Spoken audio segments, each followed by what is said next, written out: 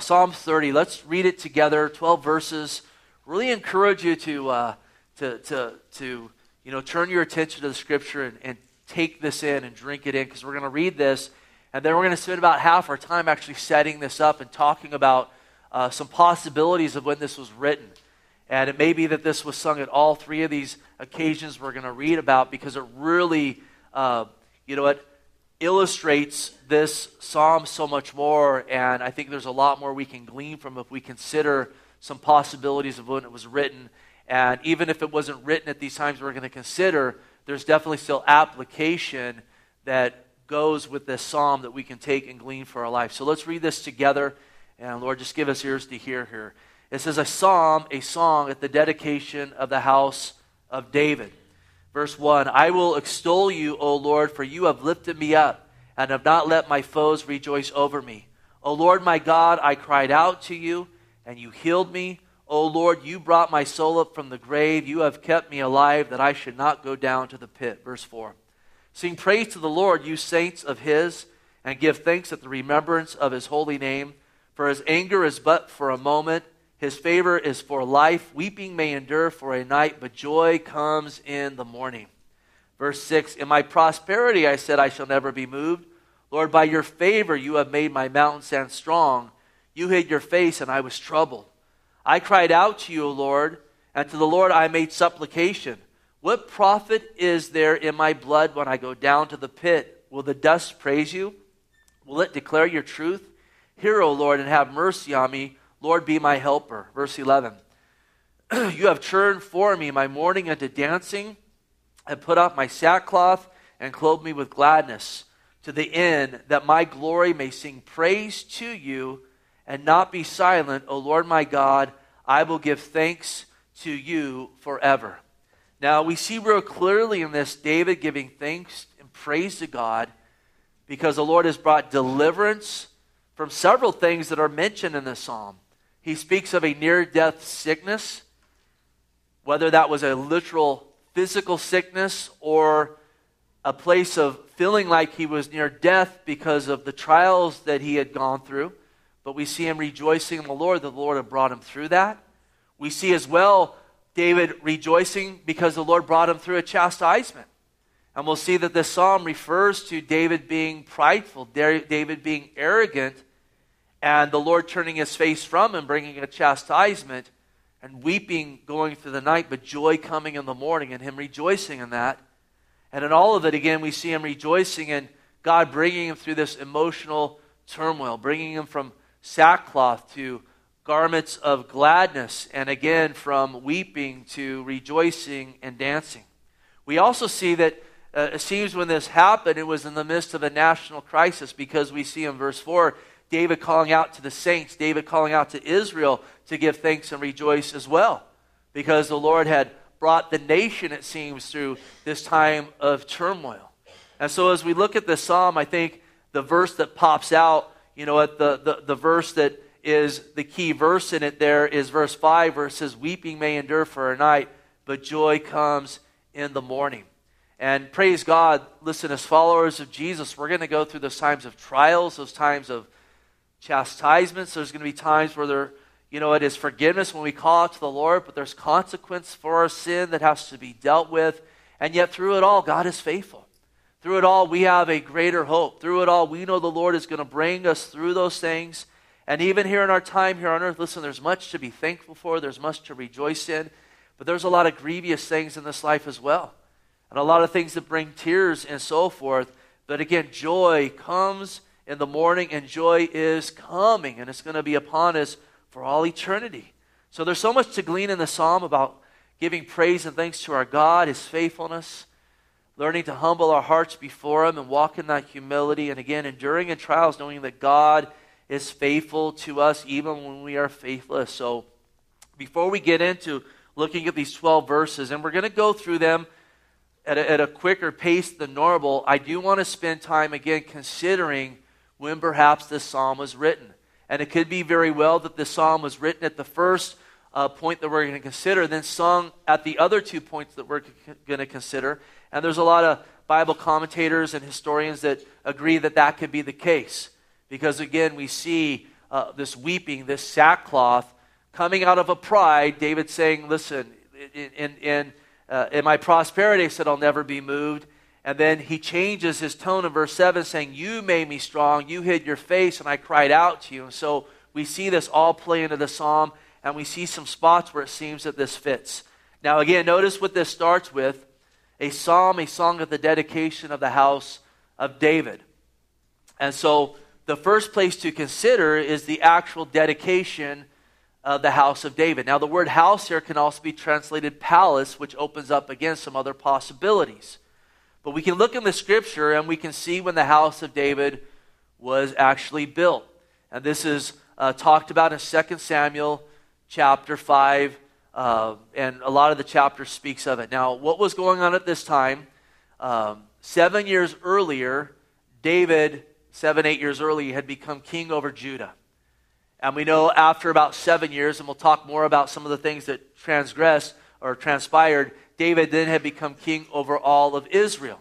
And God had called Israel there into Canaan not only to give them that land, but also to use them as an instrument of judgment against the Canaanites that had rejected God and worshiped demons and sacrificed their children to demons and committed sexual immorality for hundreds and hundreds of years. So it was time for them to be judged. And yet a lot of time had gone by, and the Israelites had still not taken the city of Jerusalem, though God had given them that city. And so after David had become king not only over Judah, but also over all of Israel, the Lord put it in his heart to go and to take Jerusalem for Israel. Now there was a group of people there called the Jebusites. And you got to understand, strategically, Jerusalem is a stronghold. It's a high point. It's very easy to wall in the city to make it very difficult for enemies to get into that city. And the Jebusites were in that city, and basically they mocked other peoples that tried to come in and overthrow them. They basically said, hey, we're sitting here safe. There's no way that you are ever going to overthrow us. So David put out, a call to the people, and he said, whoever can go in and take over Jerusalem, I'm going to make him the captain of our army. Now, there's a man named Joab in Scripture. He's quite a character. And Joab had already had some setbacks once David, who was the king of Judah, also became the king of Israel. And all of the nation was united. Joab gone and killed the captain of the army of the Israelites, and it almost kept all that from happening. But David mourned over it, and the people there in the north saw that, and the Lord still brought them together. So in it of that, there's probably no way David would ever said, hey, listen, we're going to make you the captain of the guard now. But Joab, in his zealousness, figured out a way to get there into Jerusalem. It says that he went up by the way of the water shaft. And he got up there into Jerusalem, and he overthrew the Jebusites, and the Lord gave the city of Jerusalem there to Israel. And we read in 2 Samuel 5:9, after that happened, it says, then David dwelt in the stronghold, and that speaks of Jerusalem, and called it the city of David. And that's why another name for Jerusalem is the city of David. What's awesome about that is very recently, the city of David has been unearthed by archaeologists.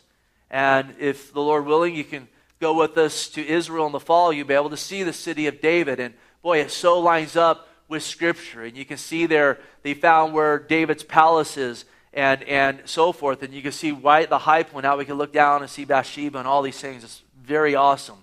And so it says here again, David dwelt in the stronghold and called it the city of David. And David built all around the Millo and inward. So David went on and became great, and the Lord God of hosts was with him. Then Hiram, the king of Tyre, sent messages to David, and cedar trees and carpenters and masons. And notice here, they built David a house. So David knew that the Lord had established him as king over Israel, and that he had exalted his kingdom for the sake of his people Israel. Now again, in reading this psalm, again, it speaks of weeping, it speaks of sackcloth, it speaks of chastisement, and then it speaks of restoration and victory that the Lord had brought. And so if this psalm was sung there at the literal dedication of this house, we can see how this would fit. Because remember, there was a 10-year period where David was out there in the wilderness. And it doesn't say here that the sackcloth was something that had immediately happened, an immediate change. During that time of wilderness, there was a lot of tears that David shed. And there was a time there in the wilderness where towards the end of that time, David kind of disregarded the promises of God. God had told David, you're going to become king one day. And David basically said, that's never going to happen. And he went down and he got himself in a bad place where eventually he even tried to partner with the Philistines when they were going out to war with King Saul and Israel. And yet God had intervened in that. And then when David and his mighty men came back to their camp, they had found that Canaanites had come in and they had taken all their women and children captive. And then David's mighty men talked about stoning him. And boy, you talk about coming to a place where you feel like you're near to the grave. These men that had come to me, administered to, are now talking about killing him. And not only that, all the women and children are captive. And we read there in the scriptures that David encouraged himself in the Lord. And as he did, God brought a victory. And it was right after that then David became the king of Judah.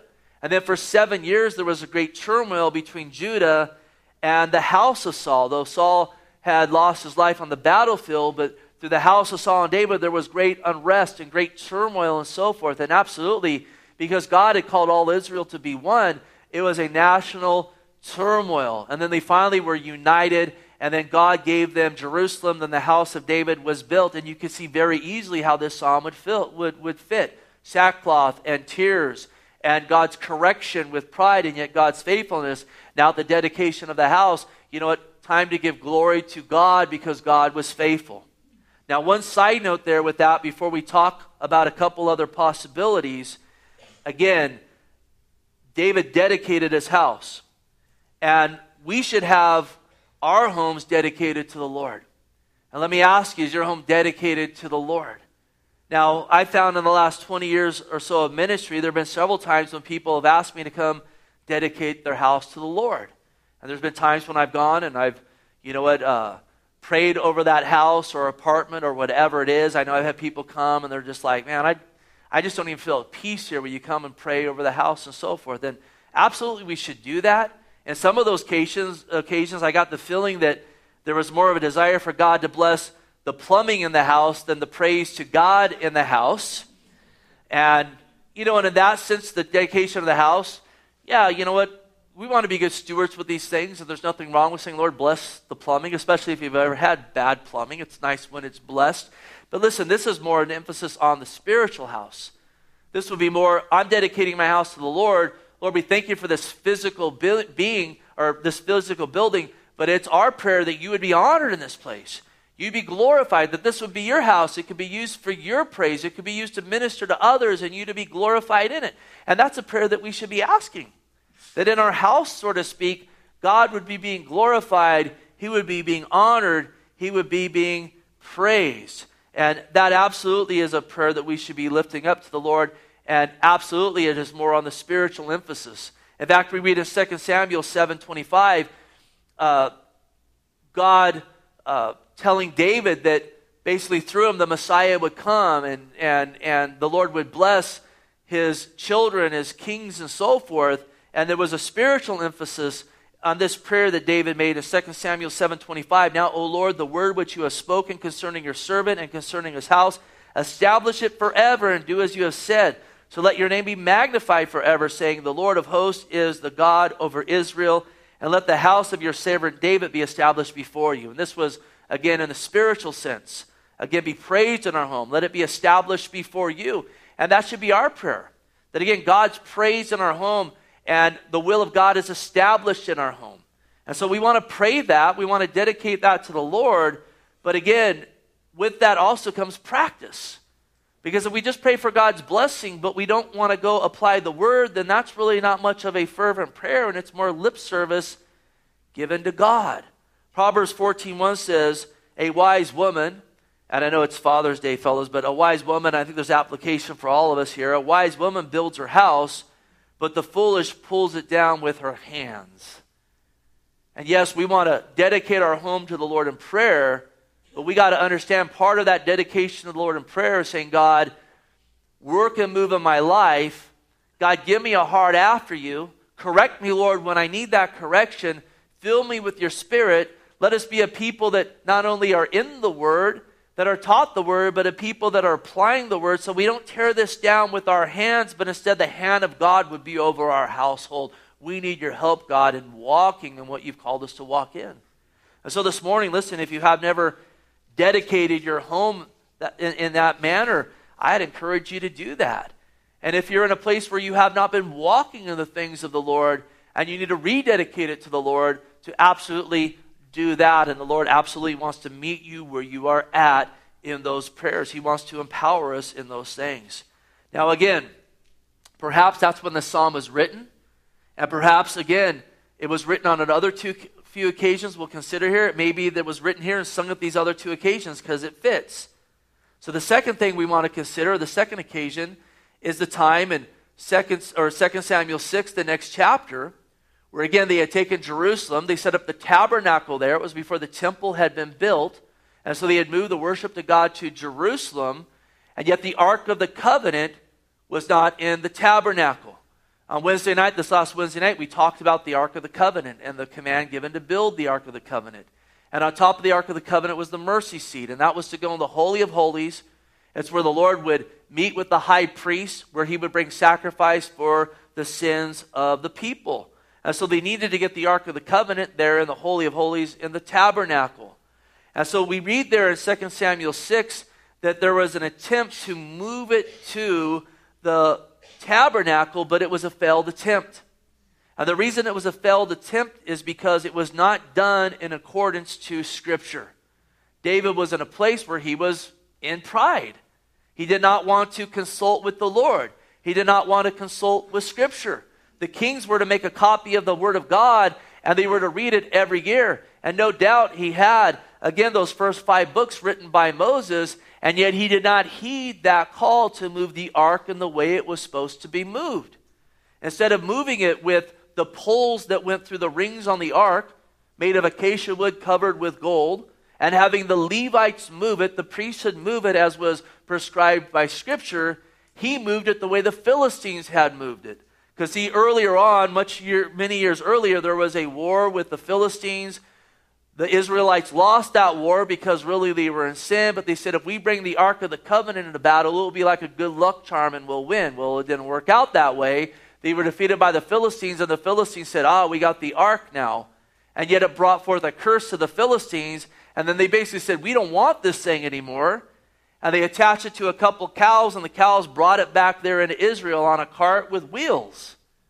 And it was brought back on that cart, and it seems like it was left on that cart because they come to move it into the tabernacle, and we read that it's still on a cart, and we read that Levites aren't moving it, and as they're going on that cart, it must have hit a pothole in the ground because it begins to fall over, and a man named Uzzah goes and he puts his hand to keep that ark from falling, and he's struck down dead.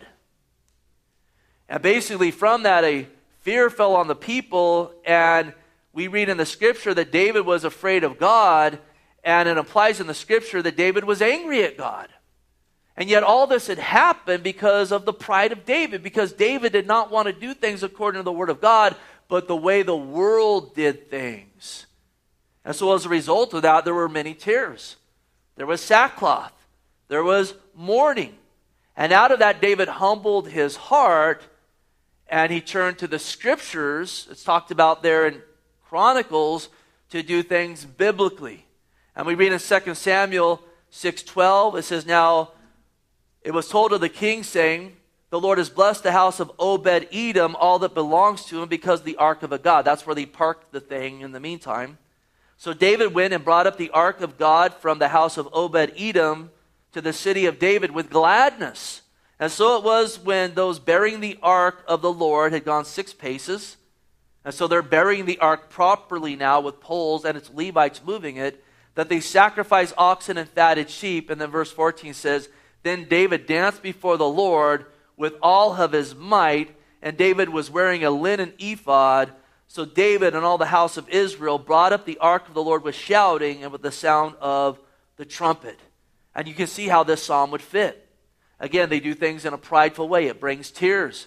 It brings sorrow. David had to feel like, he was near death, knowing that his decision to move this in this way had brought death on Uzzah.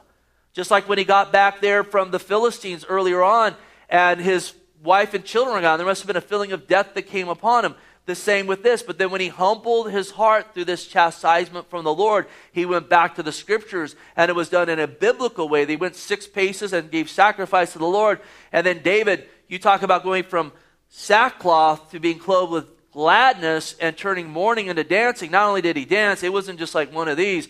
It says he danced with all of his might, with a linen ephod. And this is where we know his wife mocked him and said, you know, you're like one of the commoners in Israel. And he said, I don't care. I'm here to worship the Lord. I don't care. I'm going to rejoice in God. Because there was weeping, there was sackcloth, but God has corrected and God has been faithful. And now there is great joy that has come in the morning. Now another spot where perhaps this was either written, it definitely applies. It could have been, again, written earlier and then sung this time as well. And that was at the dedication of the threshing floor of Araunah at Mount Moriah. Now, towards the end of David being king, and David had gone through many victories, and there had been many setbacks and so forth. And David's near the end of being king. We read about this near the end of his life, 1 Samuel 24, 2 Samuel 24, 1 Chronicles 21, that David's heart was full of pride. And it says in 1 Chronicles 21:1, now Satan stood up against Israel and moved David to number Israel. And so he was full of pride, so it opened a door to be influenced by the enemy.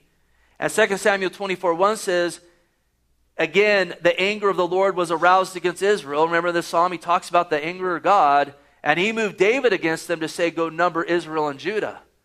And so it seems that God allowed the enemy to move David because in his pride, David wasn't seeking the Lord. And so David was saying, look at all these people. This is because of me. Aren't I a great king? That a boy, David.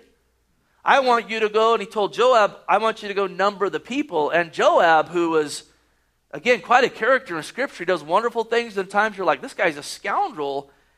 He pleaded with David not to do it. He said, oh, king, you know what? Let the numbers be more and more, but just don't do this evil thing. And David didn't heed him.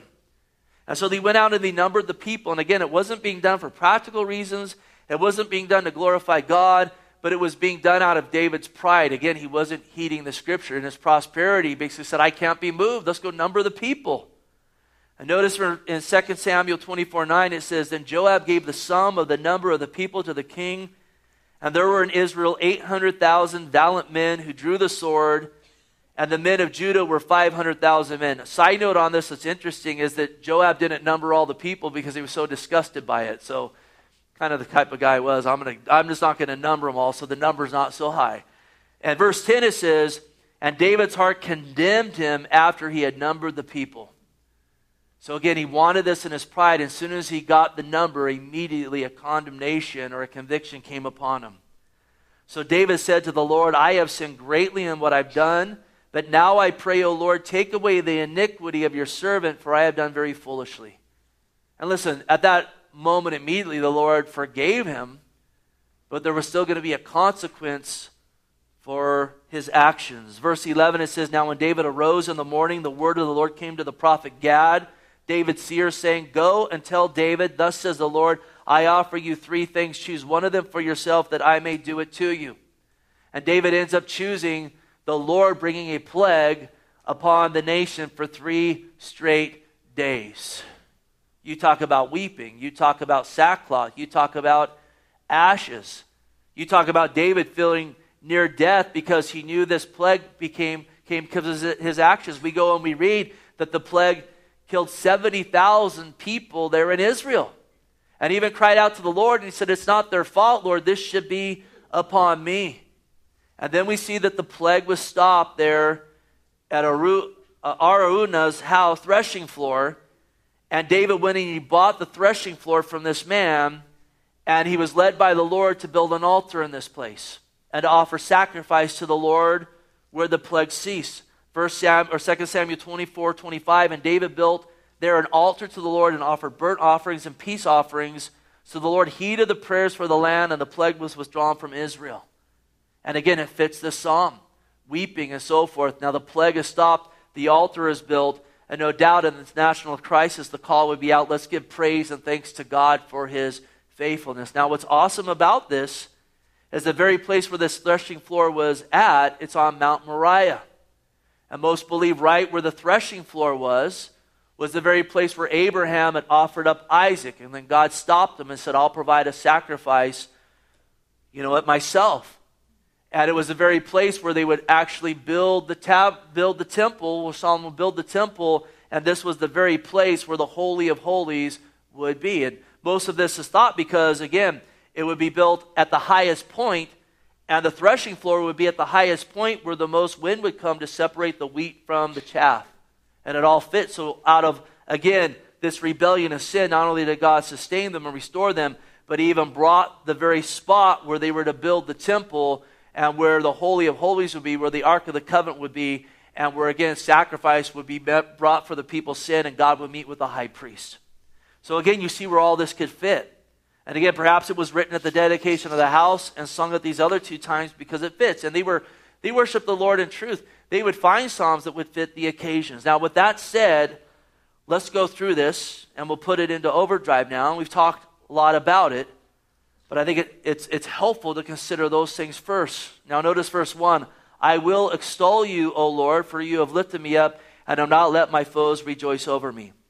Now, notice here the second word of this verse, I will extol you. This is David making a willful choice to take action to raise up or praise the name of the Lord. He said, I will do this. He doesn't say, I feel like doing this, or I should do this, or, I'm in this certain setting, so I'm expected to do this. He said, I will extol, I will worship the Lord. And listen, so much of our culture today is feelings-based. Do I feel like doing it? Do I not feel like doing it? Am I getting something out of it? I think a lot of that creeps into worship. And we need to get that out of our wheelhouse, so to speak. We need to be a people that say, I will extol the Lord. Listen, whether I'm abased or whether I'm abounding, whether the sun's out or the sky is cloudy, I am called to worship the Lord, therefore I will. Listen, there are so many distractions from worship. Even when we gather together on a Sunday morning, there's so many things that want to keep us from worshiping the Lord.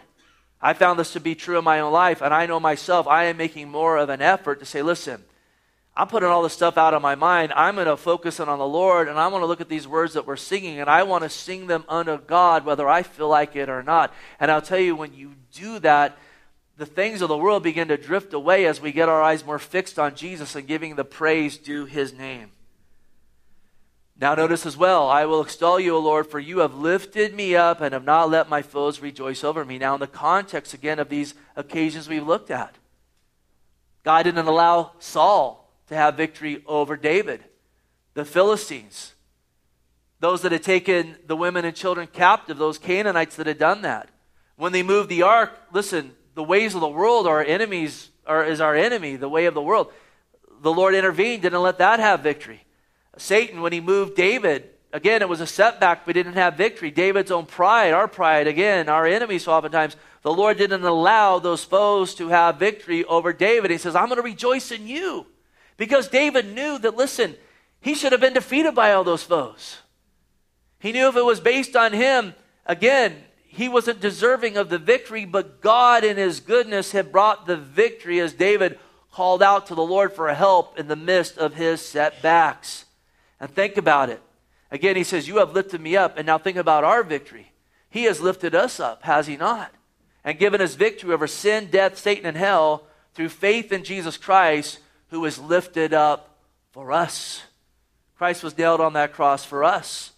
Christ took the wrath due us upon himself, and death could not hold him. He defeated when he rose from the grave, and we have victory in the Lord Jesus Christ. And listen, that is all the reason in the world to extol the Lord, to give worship to God, because we have victory in him. Are you in Christ today? Can you say amen to that?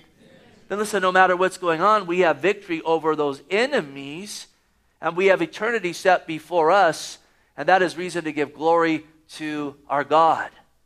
Verse 2, he says, O Lord my God, I cried out to you, and you healed me. And again, this indicates here that a sickness came upon David. The next verse, he talks about the Lord delivering his soul from the grave. Now, perhaps this was a literal physical sickness. We know with the sin there with Bathsheba and him trying to cover up, he wrote some psalms about a literal sickness that came upon him. Perhaps that was the case. It may have been, though, that it was a sickness in his soul.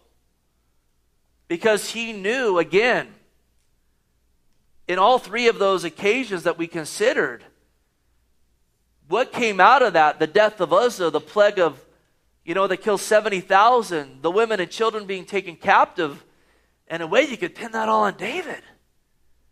And that's enough to make you feel like dying, is it not? Have you ever been in that place in your walk with the Lord that in your pride, you weren't heeding the scripture and you did some things, and man, our God is good and he forgives us, but there were some consequences that came out of it that affected others and so forth. There's a sickness that comes on your soul. There should be a sickness that comes on our soul from that. Let us not be so hard-hearted that we would just brush it off and say, oh, well. And in it, he cried out to the Lord. And whether it's a physical sickness or a spiritual sickness, we read recently in the book of James, we need to cry out to the Lord, right? He talks about confessing our sin, crying out to the Lord, getting prayed for by one another. And we know this, the world is in a sickness, the sickness of sin, and yet Romans 10:13 says, whoever calls on the name of the Lord will be saved. Now notice verse 3, O Lord, you brought my soul up from the grave. You have kept me alive that I should not go down to the pit. And again, whether it was, this is a figurative phrase of David dying from a sickness or feeling like he's dying from sickness, we know that the Lord kept him alive. The Lord sustained him despite him. And now he's giving God praise for this. Now again, there's also application to our Lord. This is a messianic prophecy here. Because there is one who did go to the grave, and yet he defeated the grave, and he defeated the pit when he rose from the grave, and that's Jesus Christ. And many of these Psalms have prophetic utterance in them that Jesus fulfilled. And so again, he was lifted up so that we could have salvation. This is a messianic prophecy, but it's also a prophecy for all who are in Christ.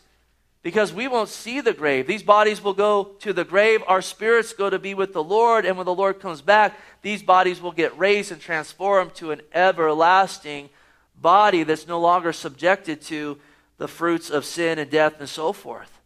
And so there's rejoicing to be found in these things. Now notice verse 4. Sing praise to the Lord, you saints of his, and give thanks at the remembrance of his holy name. Now you see David here calling out to all of Israel. Let's give praise to God. It's an indication that God has brought us through this time of weeping, this time of darkness, this time of sackcloth, this time of mourning. And God has been faithful to us. And so now we need to turn and we need to give praise to the Lord. This is also a call to all the saints today to praise him. And if you're in Christ Jesus this morning, you're a saint. And you didn't know that. Know who you are in Christ. One who's a saint is one who's set apart. It's not one that's deemed by other men. Oh, well, they're good enough, we'll call them a saint. They're a cut above the rest. We're all sinners. And we're made saints through faith in Jesus Christ. And so he's calling to the saints of God to give praise to the Lord, again, in part because of God's faithfulness and who he is. On top of that, he just deserves it no matter what. And then he says, give thanks at the remembrance of his holy name. What's awesome about this is that God, first and foremost, continually remembers us. You know, God's thinking about you right now. You're always on God's mind, not making it up. It's in the Word of God.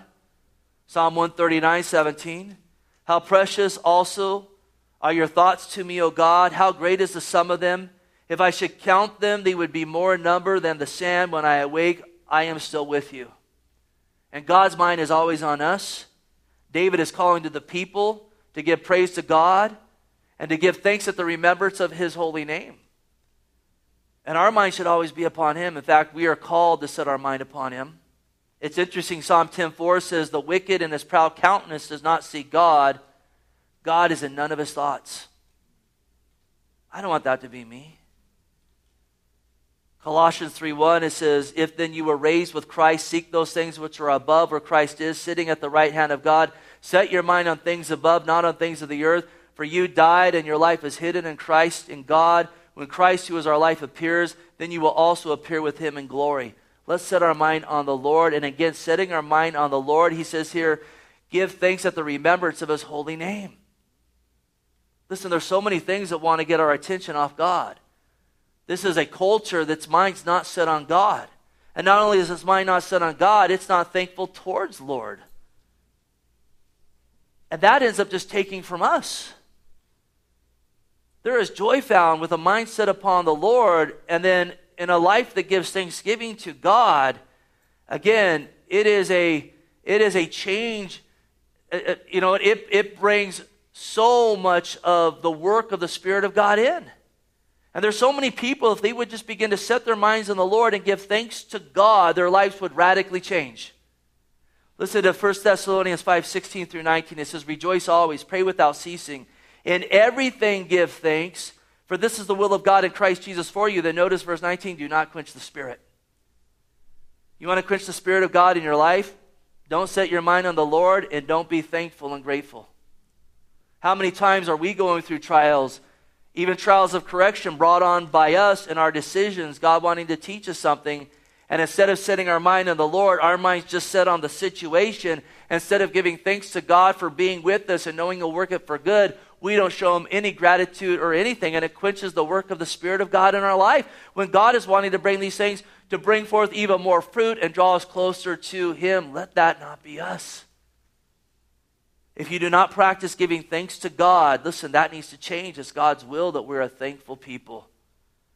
And the call here is to give thanks at the remembrance of His holy name. Notice verse 5.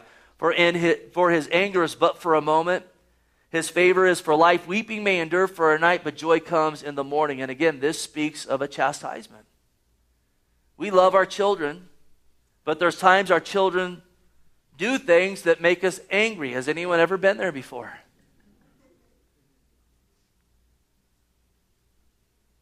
And out of that, we know there needs to be a correction. And our hope as parents is that correction brings some tears, and it's not just worldly tears, "I'm sorry I got caught," but it's tears of repentance and a correction to try to teach them that, listen, there's consequences for this behavior, in hopes that there would be genuine repentance, that would bring a change in their life, that would bring more of a joy to their life. And listen, when we walk in that, it's just something that's modeled by the Lord. Notice again, anger is but for a moment.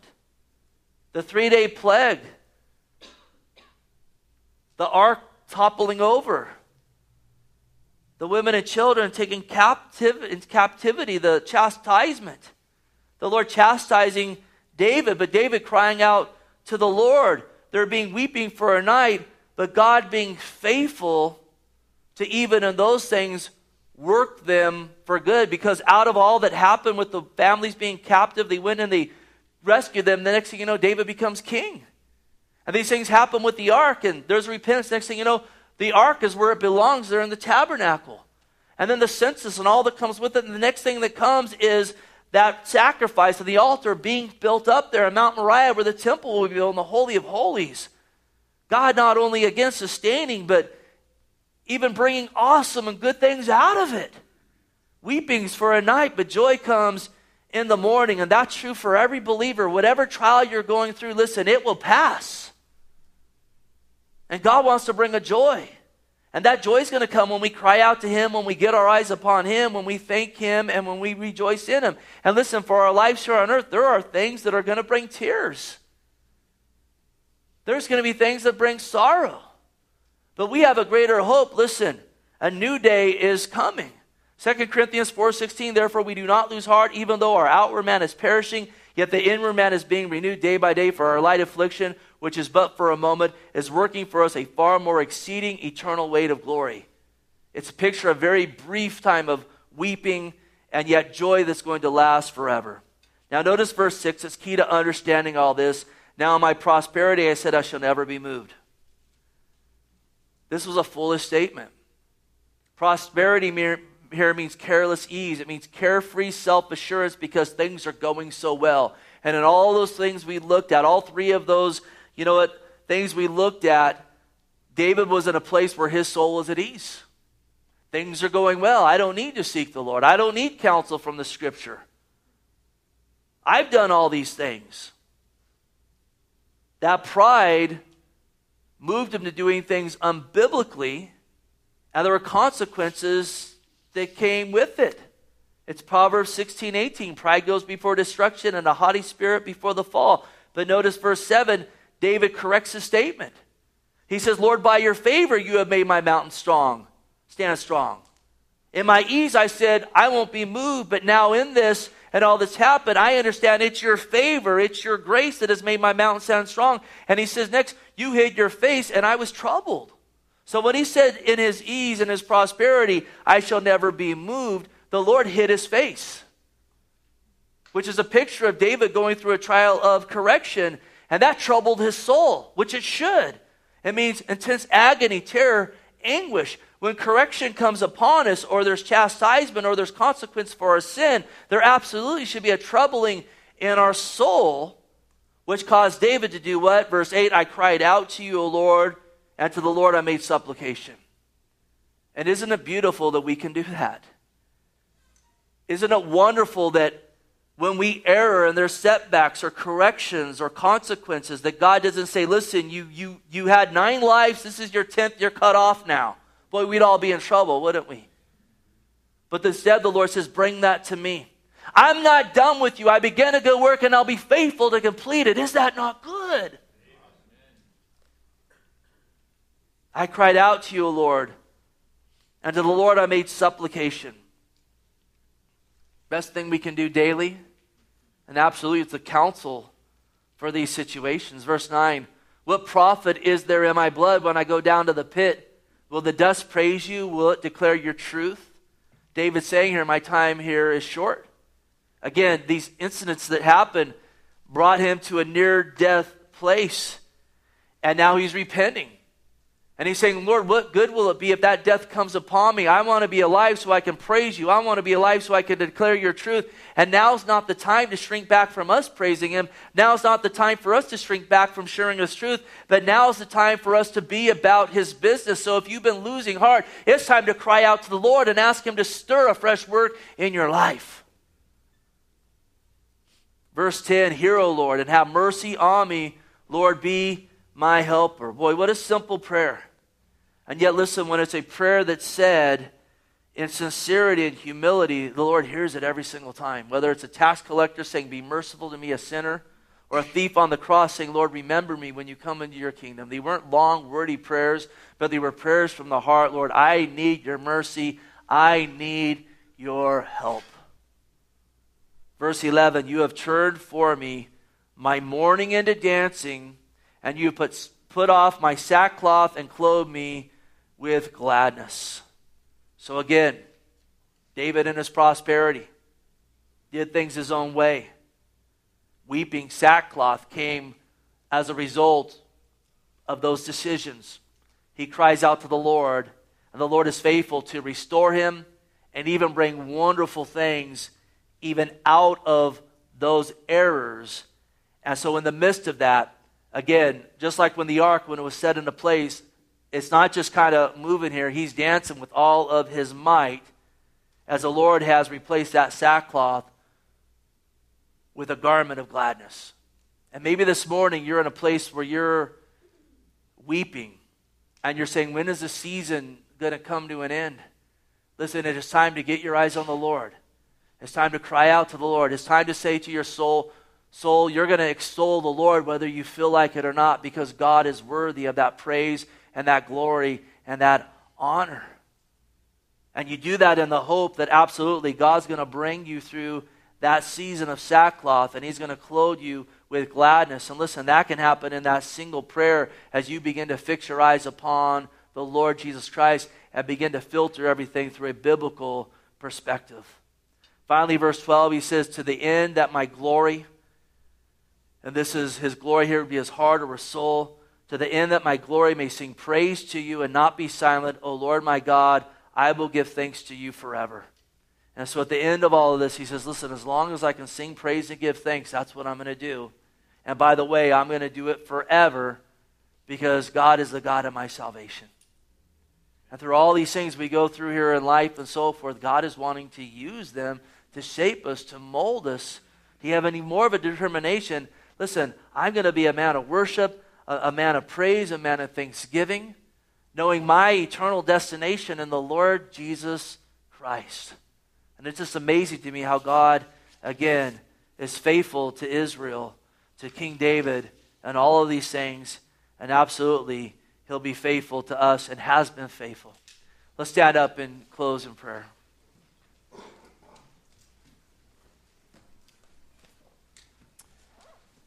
Well, this morning, Lord, indeed, we praise you and we thank you, God. And we thank you that you are so good to us, Lord. We thank you for the truth in your word. And Lord, I thank you, Lord, that God, as I read this through the week, God, and considered it and thought on it, God, I, Lord, could relate to this and gave thanks to you for your faithfulness to me and to this fellowship and to so many others, God. I'm going to pray, God, through, Lord, your word here today, that our minds would be renewed. I want to pray, God, that we would get our eyes upon you. I want to pray, God, that we could grow, Lord, as a church in giving praise and thanksgiving. God, that, Lord, there could be a move in our lives, God. Lord, there could even be a move of the Spirit of God where there is even a self-control, so to speak, to say, I'm going to put these other things to the side, and I need to lift my voice to the Lord here in the assembly of the brethren. God, that we would have a zealousness in our heart, God, to magnify you and honor you and glorify you, God. And so we ask for that, Lord. And this morning, listen, if you haven't called on the name of Christ, indeed, he was lifted up to make that way of salvation for you. Our sin separates us from God who is holy. And yet Jesus lived a sinless life, and he took the wrath due us upon himself and defeated sin and defeated death, that through him we could have life. And that comes when we ask Jesus to be the Lord of our life, when we surrender our lives to him, when we say, Jesus, I want you to be my God. I want to turn from being my own God, from doing things my own way, to following the dictates of my heart, from doing as I will, to asking you to be my Lord and my Savior and my God, to wash me of my sin and to begin a work in me.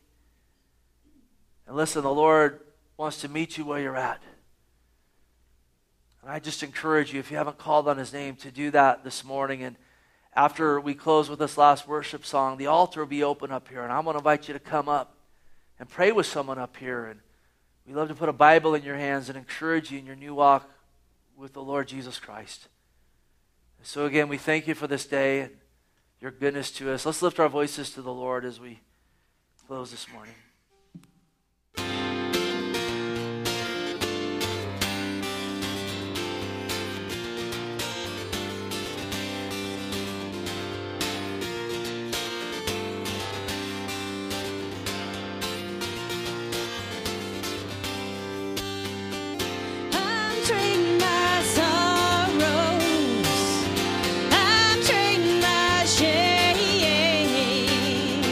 I'm laying them down.